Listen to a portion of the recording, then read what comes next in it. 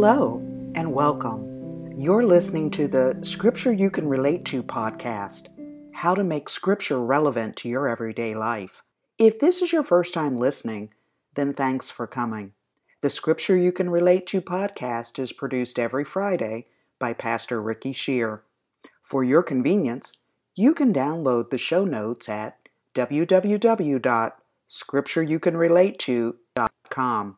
Come back often. And please add this podcast to your iTunes playlist. Now, let's get on to this week's episode. Psalm 116 verse 12 says, "What shall I render unto the Lord for all his benefits toward me? I will take the cup of salvation and call upon the name of the Lord." There are two common uses of the word cup in the Bible. In the Old Testament, the cup was a common Jewish metaphor for divine joy or for divine punishment. It symbolized your twofold spiritual destiny. The Bible talks about God opening up the windows of heaven and either pouring you out a blessing or pouring out wrath, depending on your life. You've been in restaurants where the server walks around with two pitchers ready to pour, depending on what's in your cup. He or she says, "Is that regular or decaf? Is that sweet tea or unsweetened tea? Is that regular or diet soda?" Well, in like manner, God does the same thing. Depending on how you are living determines what God pours into your cup. If you have hatred, negative attitudes, and wickedness, God replenishes your cup so that you can reap what you sow. If there is no gratitude, let alone thanking God for even waking you up, you can bet your bottom dollar that one day God will freshen your cup with your cup of tea. However, if there is meekness, patience, love, mercy, the fruit of the Spirit, God pours out blessings and favor. The psalmist says, "My cup runs over," and sooner or later your cup will run over. The question is, running over with what? Is it blessings and favor after favor, or will it be chastisement and punishment after punishment? Well, that is another sermon for another day, because I said there were two common uses for the word cup in the Bible, and the second use is what is being used in this text. Oh, gee, thanks, Pastor. The psalmist here says, "I will take the cup of salvation." This word take is a word which means to take and lift up.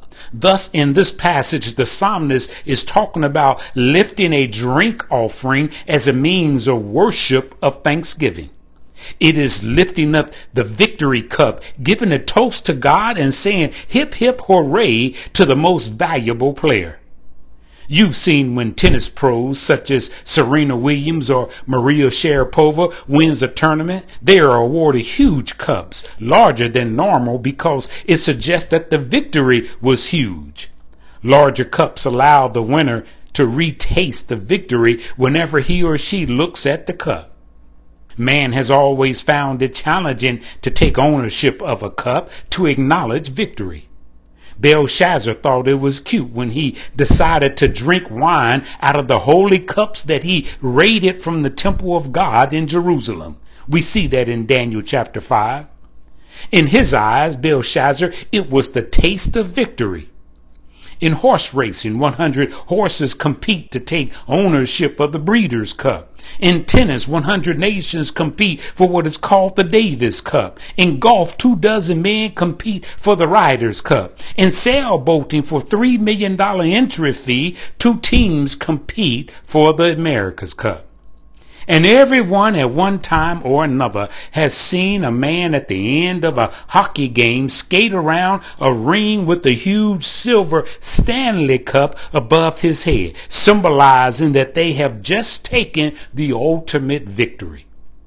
This psalmist is acknowledging victory, recognizing that God gets all the credit. So I want you to meditate on that this week. What shall I render? Well, it starts with the act of praise and worship. I'm going to lift up a toast to the one who woke me up this morning. I'm going to lift up a toast to the one who put clothes on my back and food on my table. I'm going to lift up a toast to the one who promised me that trouble won't last always. I'm going to lift up a toast to the one who is my light and my salvation. I'm going to lift up a toast to the one who healed the sick and raised the dead. I'm going to say hip, hip, hooray to the one who turned water into wine and gave sight to the blind. A toast, a ritual in which a drink is taken as an expression of honor. Well, on the night before Jesus was crucified in the Garden of Gethsemane, Jesus took on the sin of the world, metaphorically drinking from the cup of damnation. We see that in Matthew chapter 26, starting at verse 36. Therefore, I'm going to lift up a toast to the one who died on a cross in my place and was raised after 3 days to live forevermore. I'm going to lift up a toast and say hip, hip, hooray, because he lives. I can face tomorrow. Well, that concludes this podcast. Our hope and prayer is that this podcast has been helpful to you and you will continue to reflect on it and begin to apply it to your life. For a transcript of this podcast and notes for a journal, visit www.scriptureyoucanrelateto.com. Thank you.